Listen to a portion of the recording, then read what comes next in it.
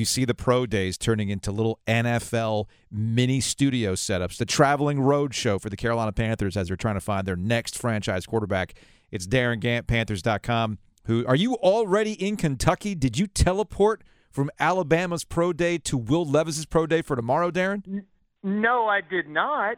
This is so big. We put together 2 strike forces to cover this event. Hold up. Are you on a scout team? Are you like on the advance committee? Yeah, I'm like the red team. I had Ohio State, and I'm in Kentucky right now. All right. We sent the blue team to Alabama and to Florida next week. So this is huge news. You've got to cover it right.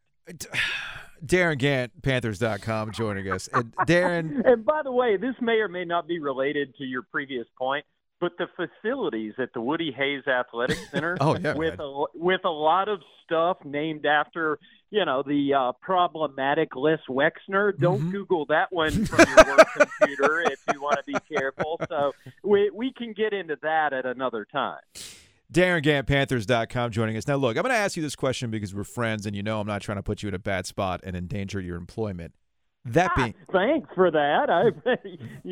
That's how you can tell somebody cares about you. I do care about you, okay? That being said, in all your years of covering the NFL and being around the Carolina Panthers, I do find the show kind of amusing. I'm not saying that Frank Reich and Scott Fitterer and the 20 other people that are with the Panthers, including you, aren't doing the homework. But I do feel like this has really taken on a show. Has it not? I think, projecting an impression of competence and projecting an impression of thoroughness can't necessarily be a bad thing for where they are right now. I mean, they're trying to steer out of a 5-year skid. And it happened because the last time they went looking for a coach, they did it kind of quickly. They got charmed by one guy in particular and made a bad decision. And so this time, I mean, to me, this entire tour is an extension of what they did with coaching searches. I mean, Frank Reich was one of 9 guys to interview for the head coaching job. I know that there were a couple of position coach jobs that they were interviewing 6, 7 guys for.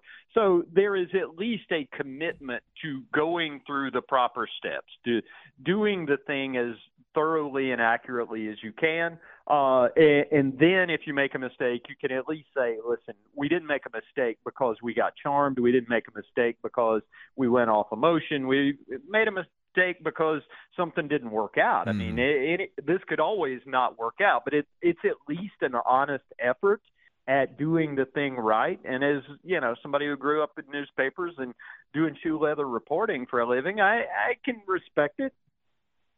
Darin Gantt, Panthers.com, joining us here on the Heaster Automotive Group hotline. That's Joe Avius. I'm Joe Giglio.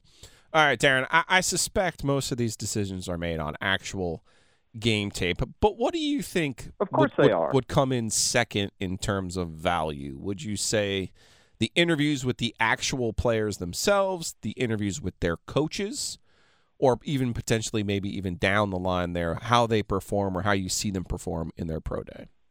I think pro day performances, these guys out there throwing against air to the guys they've known for years and well-scripted, and well-choreographed workouts, that's probably the least important part of this. And for instance, last night, was it a week ago? I can't remember anymore. All days run together.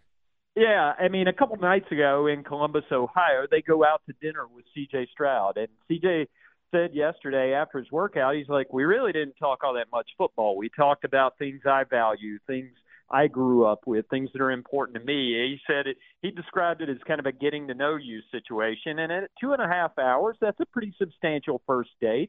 And, I do think that they wanted to use that. And I know a lot of people probably react to the visuals when Dave and Nicole Tepper are there saying, hey, what are these people doing with a football decision? Let your football people make it. Ultimately, they're the ones in charge. I think the thing that kind of resonates with me is when C.J. Stroud sits down at a table, if it's a table of 12, for instance, there's a Dave and Nicole Tepper, but there's also over 200 years of offensive football knowledge in Jim Caldwell and Frank Reich and Josh McCown and Thomas Brown sitting there with him too. So I think it's an effort in talking to those guys, kind of seeing how they tick. And I don't know, maybe they're judging them on what they order. By the way, according to Panthers.com, C.J. Stroud had the sea bass while Bryce Young went for the scallops last night. I see. Oh, well, but here's the That's thing. The kind but Darin, you can only get in one place, let me tell you. Panthers.com. Darin Gantt, Panthers.com, joining us here on the OG alongside Joe Giglio. I'm Joe Ovies. Okay, well, about that, Young Gravy, please pull up the clip of Josh McCown telling C.J. Stroud that they're going to find a court to play horse on when he lives in Charlotte. Here's the clip, Darin. Hot mic. We'll find a court, play some horse. It's right here, come on. Okay. Well, no, maybe I got to do a little meeting. meeting. We'll find a court. All right, see you, buddy. I'm going to take his money. I'll be taking money. That sounds like a decision's been made, Darin. They're already talking about courts. Oh, of course. Yeah, and I'm sure there were no similar conversations that weren't captured on hot mics with Bryce Young, nor will there be similar conversations today with Will Levis. Today, Darin, Steve Smith did say on NFL Network Plus that, hey, you're the guy. And Bryce Young's like, that means a lot coming from you. So if Steve Smith says it, well, then clearly that's the case too, right? And obviously. So this is what I'm getting at. We do this. I do this. We do this, and I love it. I love how we convince ourselves of things. No question. And it happens in the journalism business too. I had a friend in the business who contended, it tells me something that the Panthers are sending you to Ohio State and Augusta to Alabama. I was like, of course, yeah. We certainly didn't make that decision based on flight schedules and who was available later in the week. Darin. It's all a big signal. And the fact that I was in Ohio and now I'm in Kentucky, what does it mean? We're just out here covering the news. It's you're going to get a lot of that, and there will be a lot of hype tomorrow. And I anticipate that tomorrow's reaction is going to be, why are all these people wasting their time at Will Levis's pro day? There's no way he's going to be the guy. Well, you don't know that. You've got to investigate these guys, stack them up, do an apples-to-apples comparison. 3 days in a row, I think seeing Will Levis and putting him through the same paces gives you an opportunity to know how C.J. Stroud and Bryce Young measure up in comparison to another guy who's going to be a first-round pick. I hate it, Darin, when a college guy we get used to changes his numbers in the pros. Like Cam Newton wore 2 at Auburn, then he shows up at Carolina, wears number 1.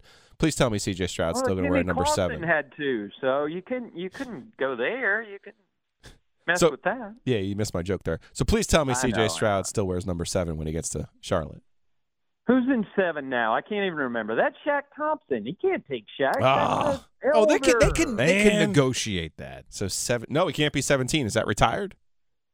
The Del Homie? No, there's only one retired number in Panthers franchise history. That's 51. Okay. So, and don't even get me started on that, because teams should absolutely stay out of that business because you start running out too fast. Sure. Because people get emotional about that stuff. They do. Time will tell us what's the right number to retire. Darin. No, I think Shaq's probably pretty secure in 7. Now, Matt Corral in 9?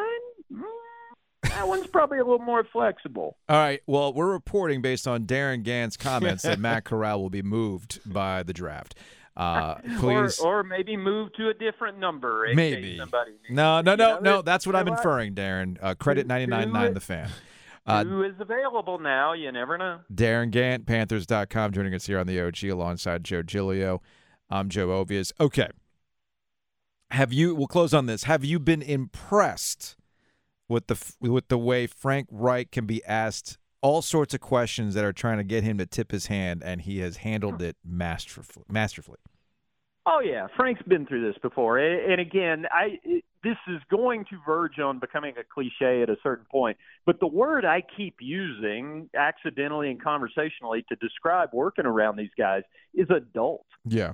There were, and I know the easiest thing in the world is to bag on the last guy who's here, and this isn't anything to do with Matt Rule and people he brought in to help. But I keep looking across that table, and, again, we ran a chart with one of the stories about Frank's staff, and, with the latest additions, they're over 200 years of NFL head coaching experience, or NFL coaching experience, plus another 75 years worth of playing. They've got people who have gravity now. And that helps through this process. I mean, is Frank going to give anything away until it's time to give something away? Of course he's not. I mean, he knows what he's doing. He's been through this before. And he's probably, I think there's a measure of gratitude on his part to be able to go through this kind of process because he never really got to do this in Indianapolis. I mean, once Andrew Luck retired on him, I think he was forced into a situation where he was constantly just kind of making do and never having this kind of opportunity. So I think they're enjoying it, and they're enjoying getting to know these guys. These are football guys, so they're in the ultimate football guy environment here for the last couple of days, and they kind of dig on that for sure. Darin Gantt, Panthers.com. All right, so when you're done with Kentucky, what's next? Where are you going after that? Let's see. I go home for a couple hours, and then I get on a plane to go to Phoenix for the owners' meetings. Oh, Big stuff happening next week out in Phoenix, of course. We'll be out there documenting that for Panthers.com. And while I'm on my way back from Phoenix, we'll have the young and talented Augusta Stone reporting live from Gainesville next Thursday when they do this all again for Anthony Richardson. Well, I'm going to read into the fact that you're not going to be in Gainesville. All right. And that's what I'm reading into. Yeah, of course. And that has nothing to do with I'm tired and don't want to fly back across the country. No, it has nothing to do. Context does not matter here. I'm sure they're making all of their decisions based on Darin's travel schedule. No, absolutely. I do want to know, though, off the air, Darin, like, who are you in charge of calling? Because I used to have people in the NBA draft call me and be like, hey, what was this guy like? Because you laugh, no, I know. But when you have a pick like that and you're about to give them millions of dollars, you uncover every stone. Mm-hmm. So I wouldn't surprise me if Darin's got one of those jobs. Oh, yeah. I'm just out here reporting. Now, did I talk to staffers at Ohio State yesterday who may have grown up in Charlotte and had ties to the community and work for the Buckeyes now? I did. Yeah.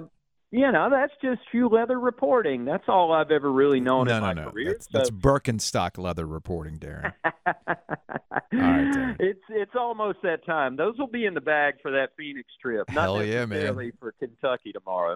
Darin Gantt, Panthers.com. Appreciate the time. We'll talk to you later. Safe travels.